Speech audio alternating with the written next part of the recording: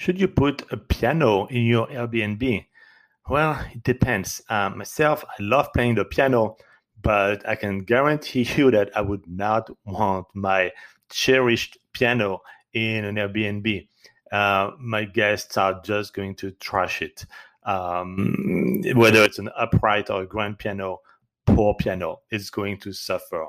But also, I would be very cautious to add a piano or musical instrument that neighbors can hear because your guests are going to play with it. And if there are some quiet hours, putting a piano or I don't know, a trumpet or drums, whatever it is asking for trouble. However, there are exceptions. And if you buy a very, very, very old piano that is completely useless, but it's just a nice piece of furniture that the keys don't even work, they can't even make noise with it, it's just not functioning. Why not? It's really part of the atmosphere you want to set for your Airbnb, and that could be a good solution. But otherwise, if it's to play music, please don't put a piano in your Airbnb.